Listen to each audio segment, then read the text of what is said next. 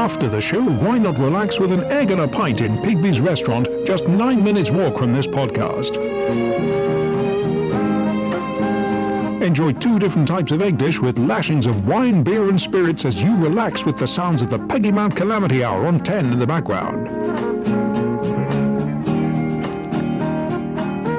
There's the soft-boiled option to complement the gallons of booze that's been consumed throughout, or maybe delight in a hard-boiled egg to go with all the effing and jeffing.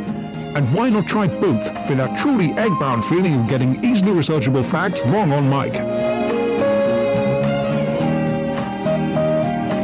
It's all go at Pigby's restaurant. Proprietor again is just waiting to take your order and have you seated in under half an hour. Remember, there's no money back if you haven't paid for it yet. Good things come to those who wait, and so do the crap ones. So for all your culinary ovoid and culturally devoid hankerings, you can't not get no better than Pigby's. Pigby's. Pigby's. Opening hours, licensing terms, food availability and podcast choice all subject to availability. Written terms available on request. No correspondence will be entered into.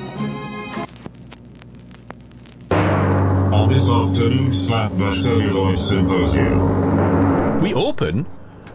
Oh, with a lot of excitement here. Yes. What a musical score. Isn't it? I mean, Good gracious.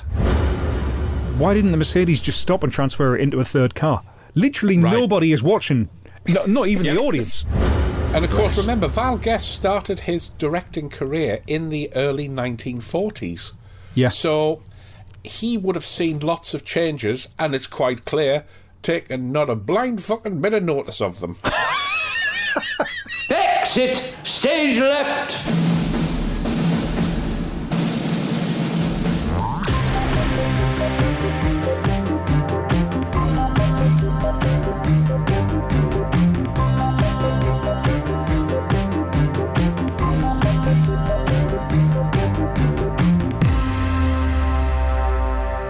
Are you alright? Hello and welcome to the Peggy Mount Sunday Matinee Hour. I'm Dr. Velvet. I'm Blackout. And we're here, poised in front of a Ferguson video star to see the cinema on the small screen. To help us along on our televisual journey this week is the irrepressible Ozzy Bognops. How are you, my good man? A hearty good afternoon to you, gentlemen. I'm very well, and yourselves? Well, all right. Yes, hello you, and thanks for swinging by for this slipshod salacious scrutiny of small screen cinema, because there's now on the telly, so producer Ken's been down the video shop to rent out the latest blockbuster. If you go over to peggymountpod.com, info and gubbins for the film we're discussing is in the show notes there, plus you can find us on the socials, get in touch to say hello, or suggest things you'd like us to watch and then complain about. And before we try to run 2 enterprises at once, fail at both, and only manage to save our skins with a combination of blithe incompetence and blind luck, gentlemen, I've got to ask, what are we drinking? I mean, once again, I'm on brand. Vodka and Panda Cola. Oh, Panda. Is it warm? Panda Cola, right, helped me out with my first hangover, if I remember correctly. So, yes, it's warm. Yeah. And it's flat. Perfect. And, yes, and if I remember rightly, it was warm, flat Panda Cola and 8 Greggs sausage rolls. Living the dream in 1989, me. Living the dream. It's basically just like the soda stream syrup without any of the fizzy water in. Pretty much. Or gravy Pretty granules, but that's another story. Yeah, but it's going down well. It's going down well. Mr. Bognops, what about yourself? Port. It's a cheeky little number, this one. It's called Infirmière de Nuit, and it has quite an ethereal taste. I imagine. Is that the one where you pull the cork out and it plays the theme tune to Dr. Kildare? Yes, it does, but unfortunately it seems to be mixed with Juliet Bravo, and for some inexplicable reason I can't hear one without hearing the other. What a remix. What a side effect. What an actress.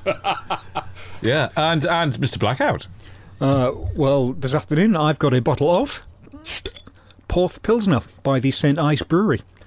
Best enjoyed ice cold, which means I'm going to have to neck this in double time. An approach which I suspect we are all going to be taking today. I think you could be right. So, gentlemen, it is time to move on. Let's be Avenue as we expose ourselves to one of the last examples of a dying trend, and that is adapting successful small screen comedy to big screen cash-in. Twang your braces. Let's rock on, Thomas. I get up early every day. I take him down what you got to say. We are the boys in blue. We like to help ya. Oh, we're the boys in blue. Woo, woo, woo, woo. We're the Boys in Blue is a 1982 British comedy film written and directed by Val Guest, giving LWT favourites Cannon and Ball their big screen debut.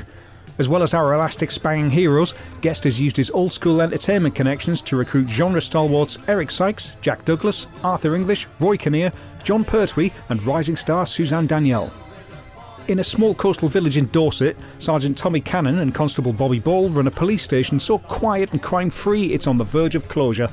Deciding to stage a theft to justify their own existence, the pair instead uncover an international art smuggling racket and have a greater battle with their own comic ineptitude to save the day. Now, despite a cinematic run in the United Kingdom, the popularity of its stars and additional material from their longtime writer Sid Green, the film performed middlingly, a reputation it continues to hold to this day, and it saw our central pair redeployed to the small screen on a permanent basis.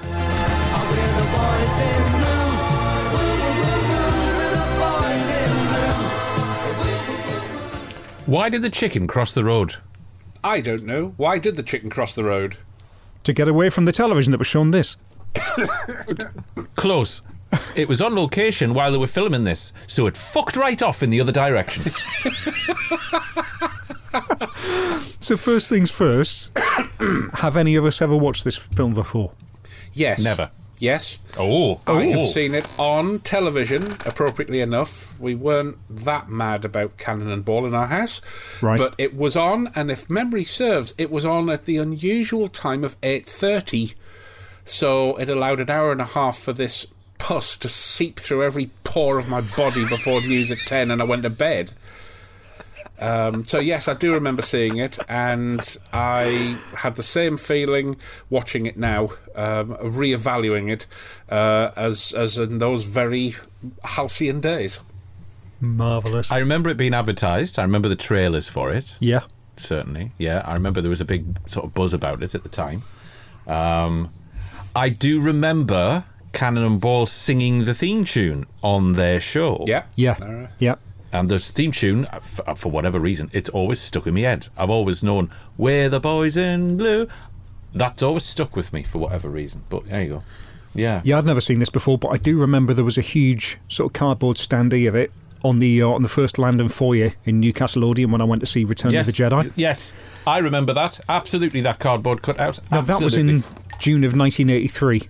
Boys in Blue had been out for 9 months at that point.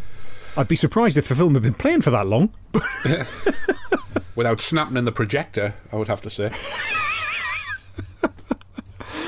It is, of course, a loose rewrite of Marcel Varnel's 1939 comedy Ask a Policeman, presumably getting away with the homage because director Val Guest was a co-writer on that original film. And was one of the team that helped make Will Hayes' comedies of the time sparkle and shimmer and glitter and be fantastic and launch Hay into total stardom.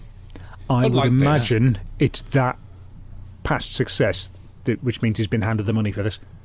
Well, it was also his last directing job. Yeah, it would have been mine as well. Right. We open... Oh, with a lot of excitement here. Yes. What a musical score. Isn't it? I mean, good gracious. It is a bit like sort of the Generation Game conveyor belt, and Ed Welsh has been told, right, you've got 300 quid. Throw the fucking lot at it, son. Absolutely. Yep. And he does. It's about 300% more showbiz than it needs to be for a film like this.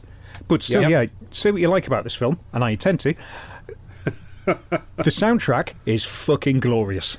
Well, it's incredible. It's like The Professionals at a disco. But gentlemen, you say that, and I look at it from this perspective. There's basically 3 setups that involve this mighty orchestra playing this high-paced, high-octane music, and the rest of the film's fucking silence. So the money must have run out.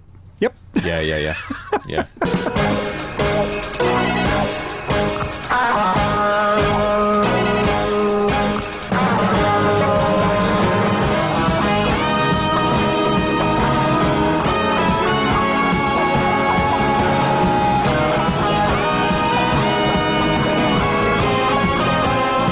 So the opening scenes are indeed a heist. We get to see a heist in action.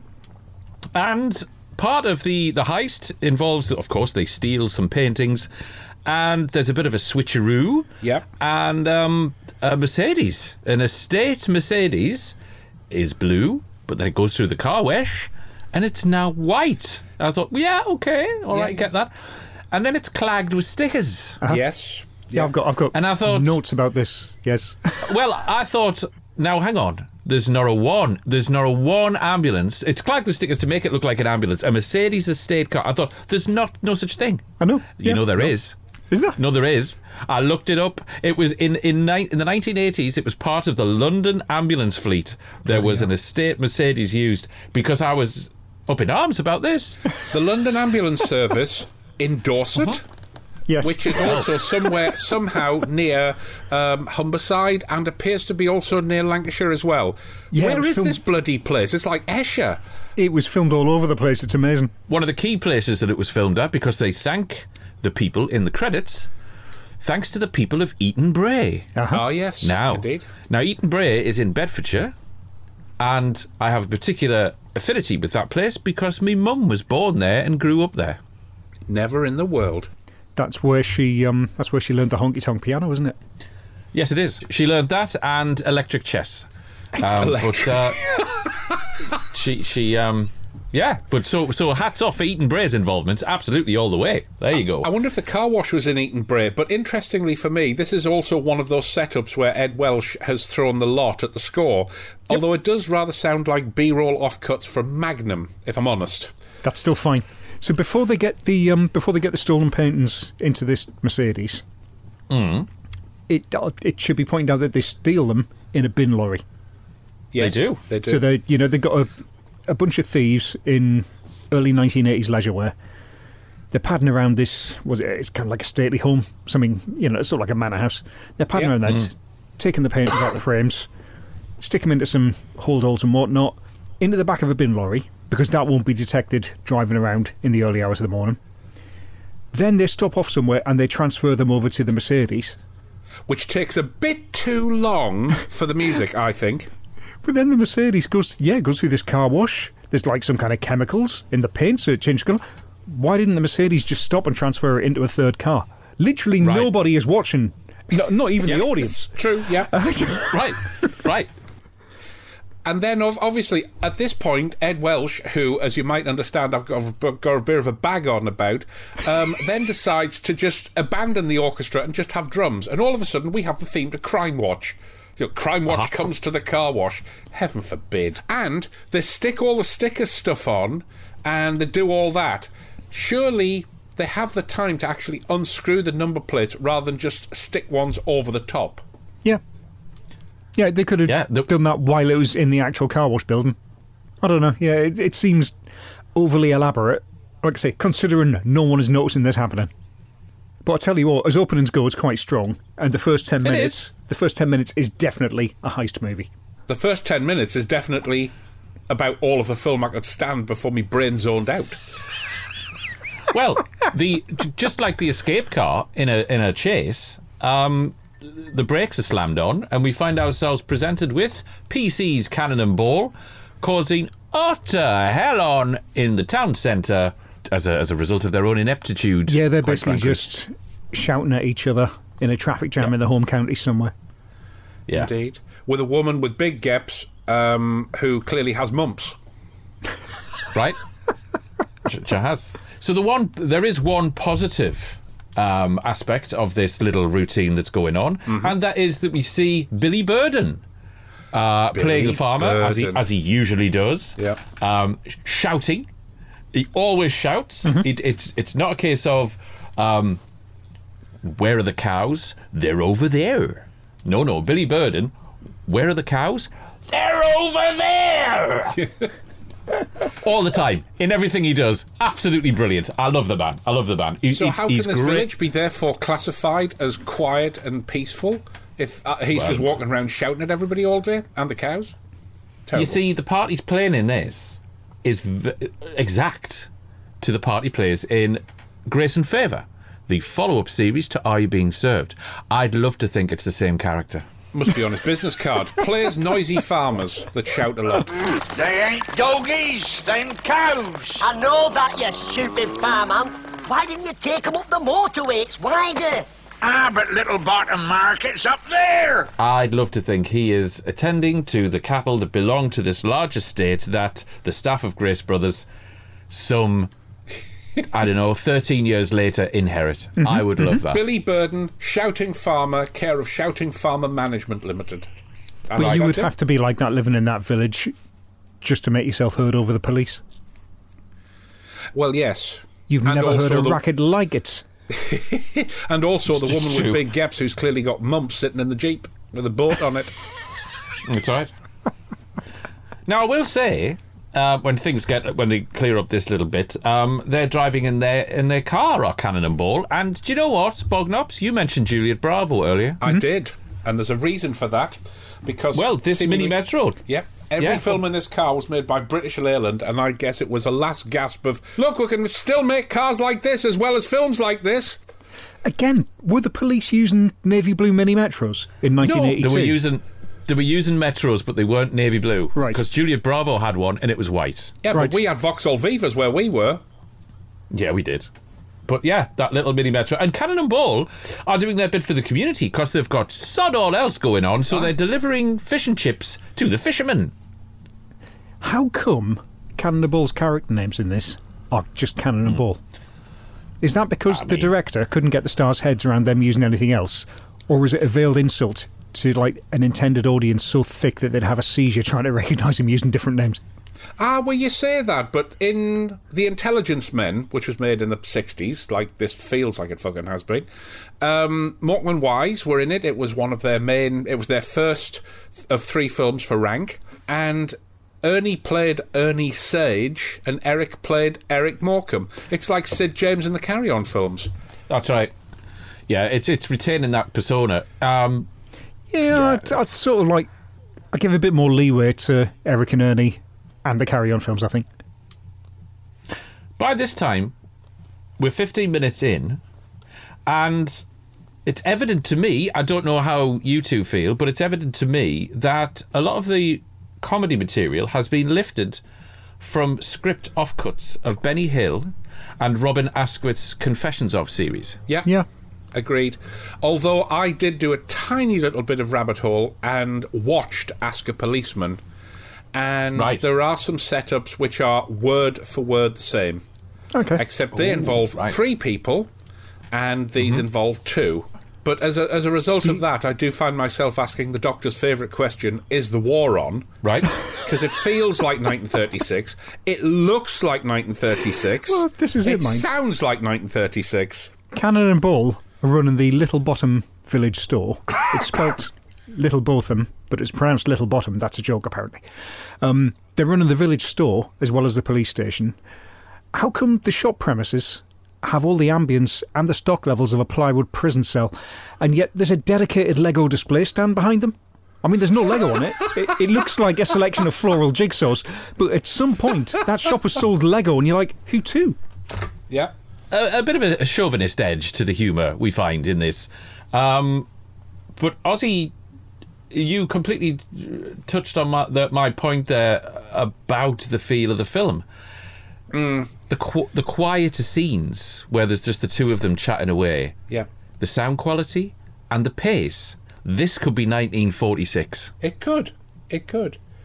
I mean, I have to say, the words that I write in capitals, the very next line I write in my notes here are, they speak like it's written down. And they really do. It is typewritten script acting. Yeah. Nowhere more obvious than the beautiful Suzanne Danielle, of course. Yeah. But it just really... there's only a few fleeting moments where it feels that it's not like that, and that is when Cannon and Ball are doing their act, basically. Yes. This is the thing. There seems to be this huge line between a very sort of staid... read the script, film the script, start, stop, done. And yeah, they're basically doing their... like the little ticks and flourishes of their double act. Now, this works well when it's confined to a TV set on a Saturday night. It falls spectacularly on its arse when there's no audience reaction in the room. Especially when they have to turn the gain on the microphones up so loud when Cannon always grabs him by the lapel, because because normally there would be a huge gale of laughter at that point, and there just isn't. So we have to hear the sort of bodily comedy, if you like. You sort of have to imagine that you were in the Odeon in Newcastle in 1982 as the roof raised with the laughter. As the story rumbles on, you mentioned turning up the gain on the mic. I wish somebody had turned up the lights. Yes, absolutely, I've got that. Because I'll tell you something, the story dictates that they have to sneak into an outhouse. Mm-hmm. I can't see a bat. I can't see a thing. What's going on? Well, I'll tell you what I can see. Boys in blue. Boys in the black dark. That's what this is. I'll tell you what I can see, though, Doctor. One padlock. Apparently that holds everything locked shut. One padlock. Right. One brand new, shiny padlock. That's the only thing... That was the brightest thing in the fucking scene. Also, Mr. Welsh crops up with his delights here. The night surveillance music sounds like promotional music for an ITV programme trailer. And coming up next... I'm fine with this. Again, it's the music. I'm loving it. I don't mind it, but I just think they have two massive neon signs that keep needing to be lowered into shot. One says bungling and one says farce. Yep. Yes. Yep. Oh, we'll get to the farce element that really ticked me off later on. We get to half an hour in before the story emerges about the police station being closed down. That's meant to be like a central tentpole of what's going on here. It's 30 minutes before this is even mentioned.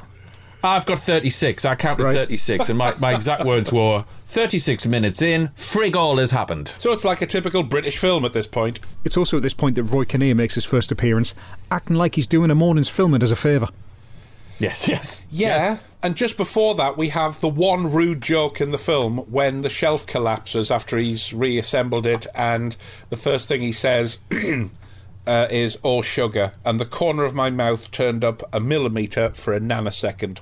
So I would need it to be reprieved from I did this. smile at the shelf collapsing. I thought that was like possibly the most organised thing in the entire film. I like that. But as you say, when Royston Kinnear and Holdings Limited turns up, all of a sudden the comedy goes up into third gear. Not Van Austin Metro, obviously, but... But it was always this thing about their TV show where they need that one other person, that one other guest for them to bounce off of. That's right. That's right. Because when it's just the pair of them, that's not... I think we've covered this in previous episodes. It's not quite enough. So a couple of things came to my attention. I liked the Bucks Fizz Adamant joke. I thought, very of its time... Did sort of push it a bit, like that. And the other thing is that clearly the butler can't shift the telly because he starts to push it as it's just moving out of shot, and you can tell that he actually... It's solid. It's not going to move anywhere. Loved it. All right, so Bucks Fizz is drank. The boys go back to the police station, and John Pertwee turns up. Yes. Yeah. As and the leaves. Coast Guard. Indeed. What a cracking performance. I enjoyed his performance in it. He just wheels in some heavy-handed plot device about putting a lamp on top of the station flagpole or something. I watched that scene 3 times and I couldn't work out what the fuck they were going on about. Yeah, I wondered that. Yep. And then he comes back again 15 minutes later and films a shorter version of the same scene but with the lights off because it's night time. Yes. Yeah, that's something about this. What's the bloody time frame of this film? He was drunk that afternoon and all of a sudden he's stone cold sober, running around like an idiot, had a headache, didn't have a headache.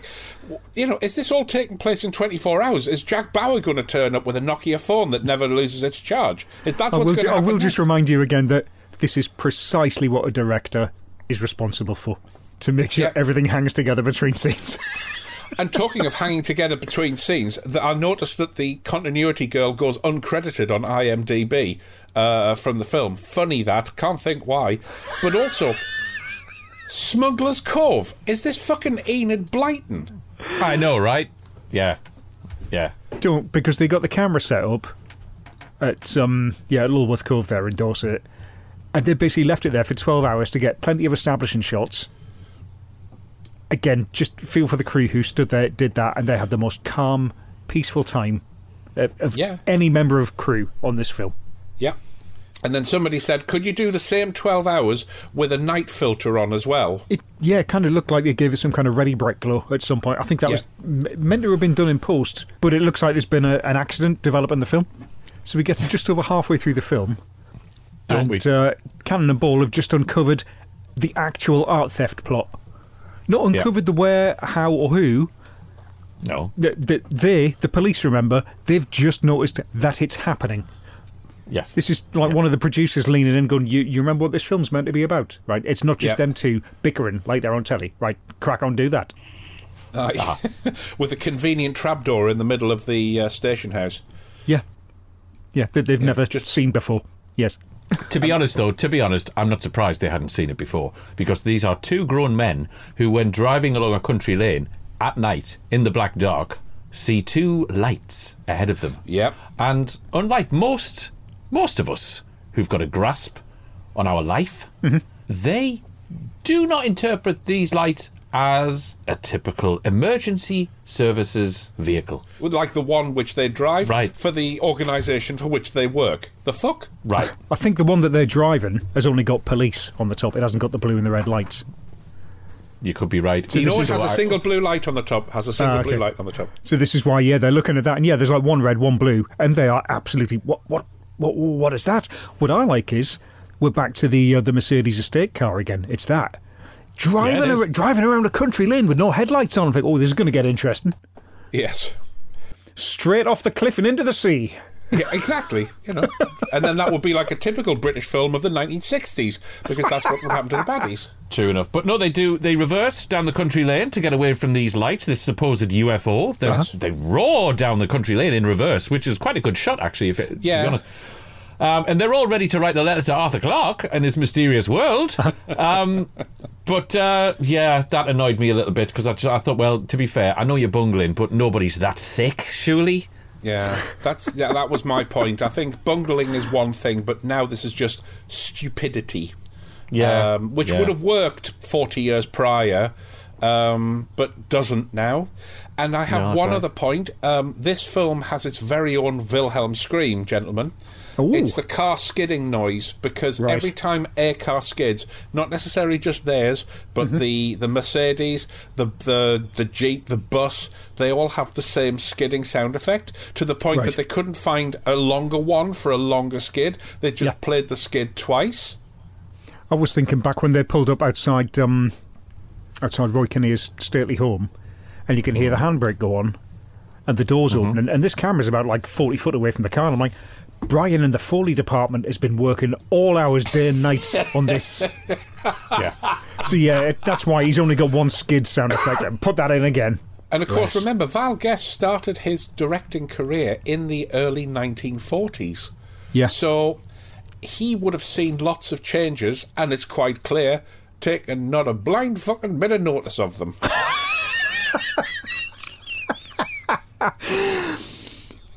If you head onto YouTube, in fact, have a look in the show notes.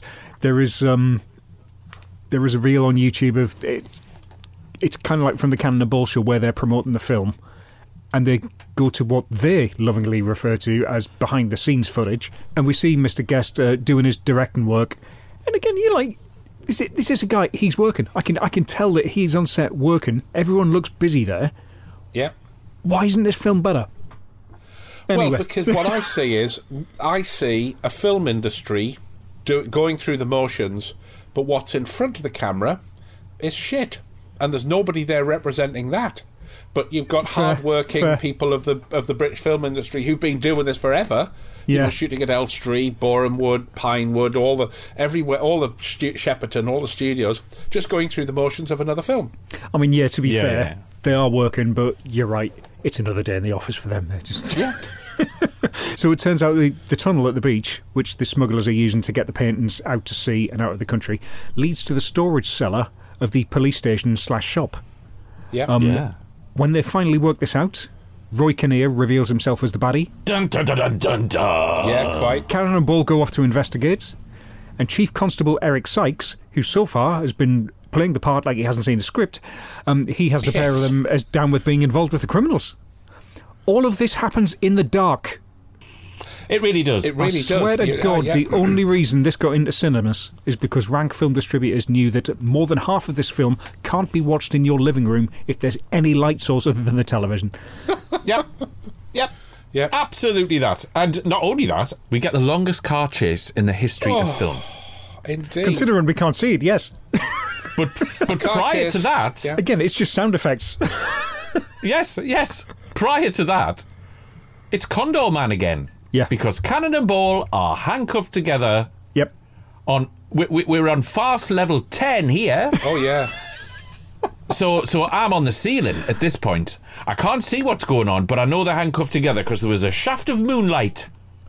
You know what? I expect that. I expect that level of slapstick in this film. I'll give it a pass for that. That's fine. Anyway, this car chase goes on. Now, this is interesting. As you say correctly, it's in the dark. Yeah. We can't see what's going on, so in our mind, this is the best thing we've ever seen, this. There's a bit it comes to a bit of an abrupt end at some point where they're in the motorbike and sidecar. Given to them by comedy legend Arthur English and his pig joke, singular. I love the fact that he's got a pig in the sidecar. It's just so random, it's beautiful. Exactly. Anyway, Cannonball commandeer this motorbike and sidecar, and off they go. It comes to an abrupt end because they crash, they fall out of the motorbike and sidecar. It's now daylight. Yeah. Yes, that snap cut, it's like, oh, we'll be all right, and then you snap cut to daylight, and there they are, asleep against one another on the bike. The dawn has been slowly creeping in when we cut to the other characters. For Cannon and Ball, it's just like the lights come on. I literally felt like I'd been sat up all night watching this car chase. So anyway, it's revealed that Suzanne Danielle isn't just acting appallingly in one role here. She's getting double bubble by being the girl one out of the baddies as well. Yeah. That's right. And she's sitting in the car with Roy Kinnear, and my mind went straight back to that episode of Punchlines that we did where those two were on the same team. Yeah. Now, this episode, the episode of Punchlines is from 1981, so there's a good chance that they've filmed Boys in Blue by that point. So again, you got the two of them sitting on set, reminiscing about the marvellous time they had. Lenny Bennett would say something like, we're film stars. Fuck off. Yeah. Absolutely. Absolutely.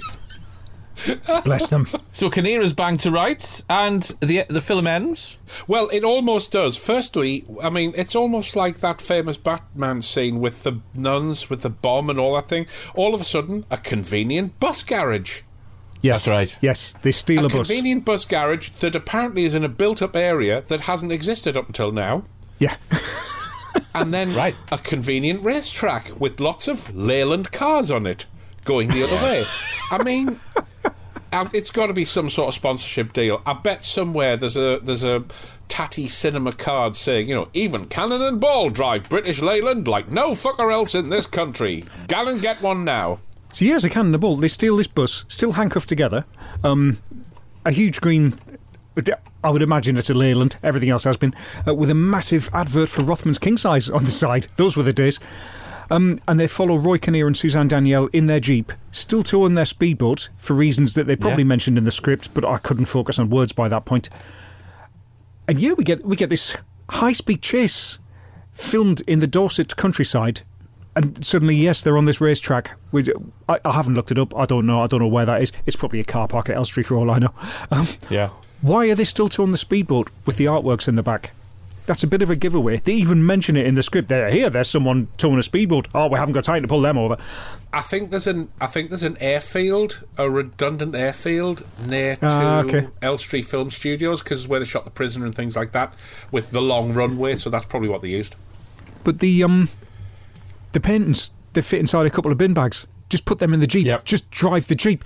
This, incidentally, is the same Jeep that we see in the traffic jam at the start of the film. They don't give a shit about switching vehicles at this point. It's slapdash, that's what it is. No magic car wash for this. Bungling criminals with bungling policemen. It must be a British film from 1982. A film, I might add, that has never had the sort of honesty time or the harsh time or the sort of pensive, the honesty minutes that Perry and Croft used to call it in their comedies.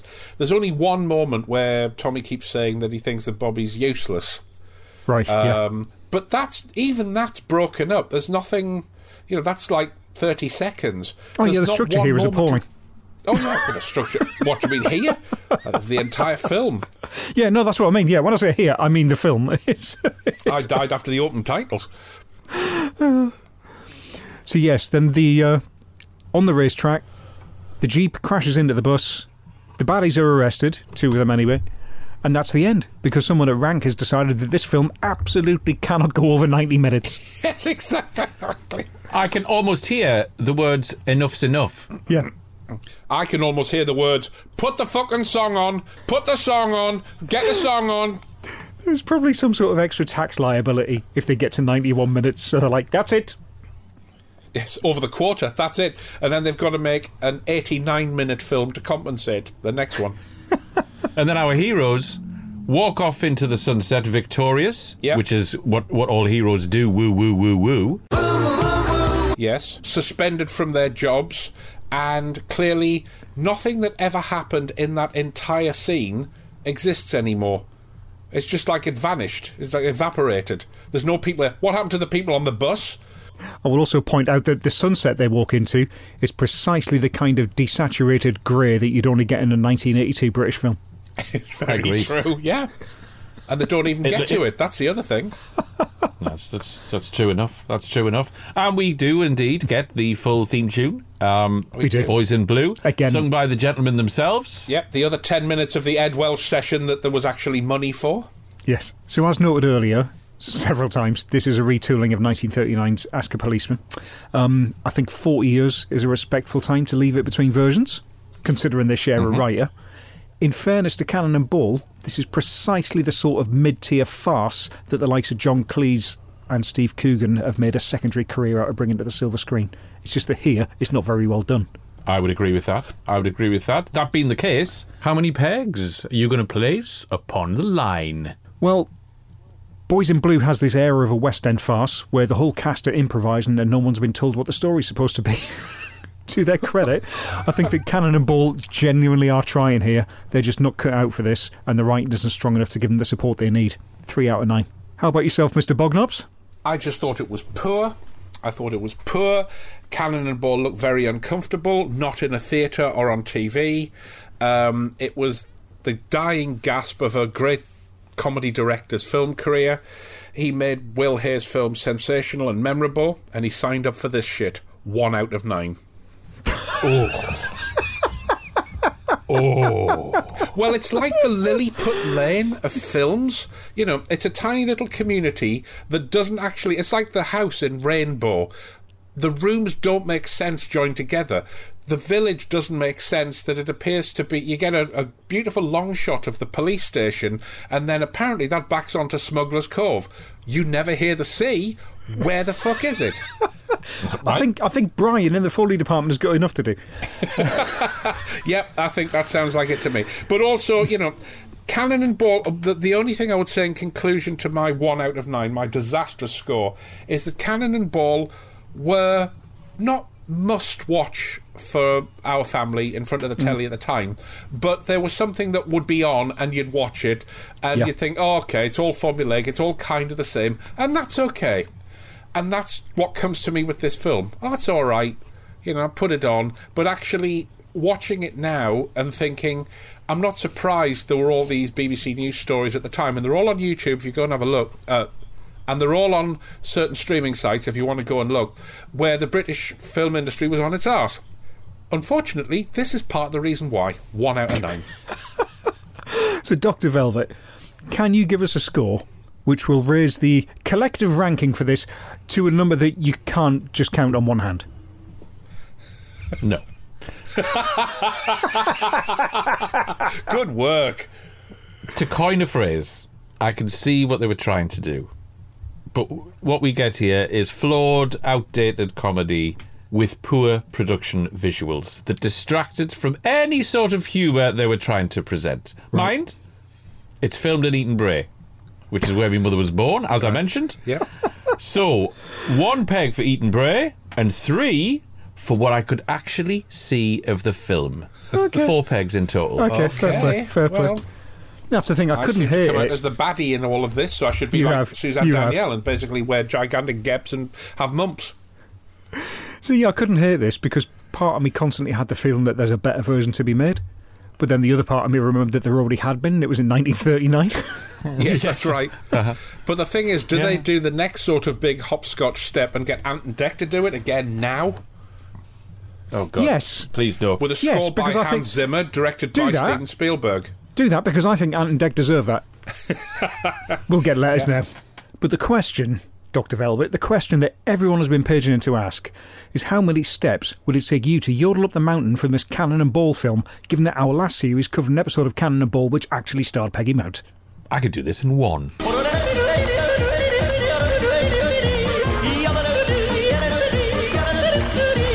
Well, this outing of preposterous policing showcases our very own John Pertwee, who starred in 1963's Ladies Who Do under the auspices of Peggy Mount.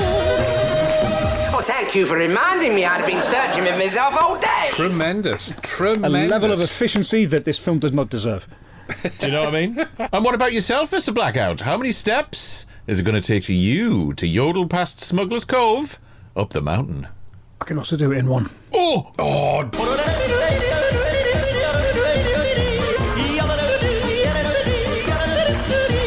Well, this chapter of lackadaisical law enforcement stars none other than the lugubrious Eric Sykes, who was in 1965's One-Way Pendulum alongside the formidable Peggy Mount.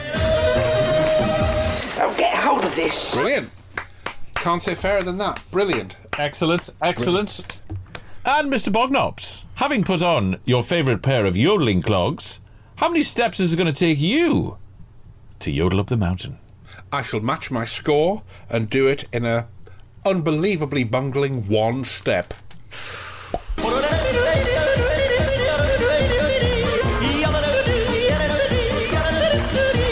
Well, this episode of Farcical Flatfooting features the one and only Arthur English, who also cropped up in the Once Upon a Time episode Buttons, along with Peggy Mount.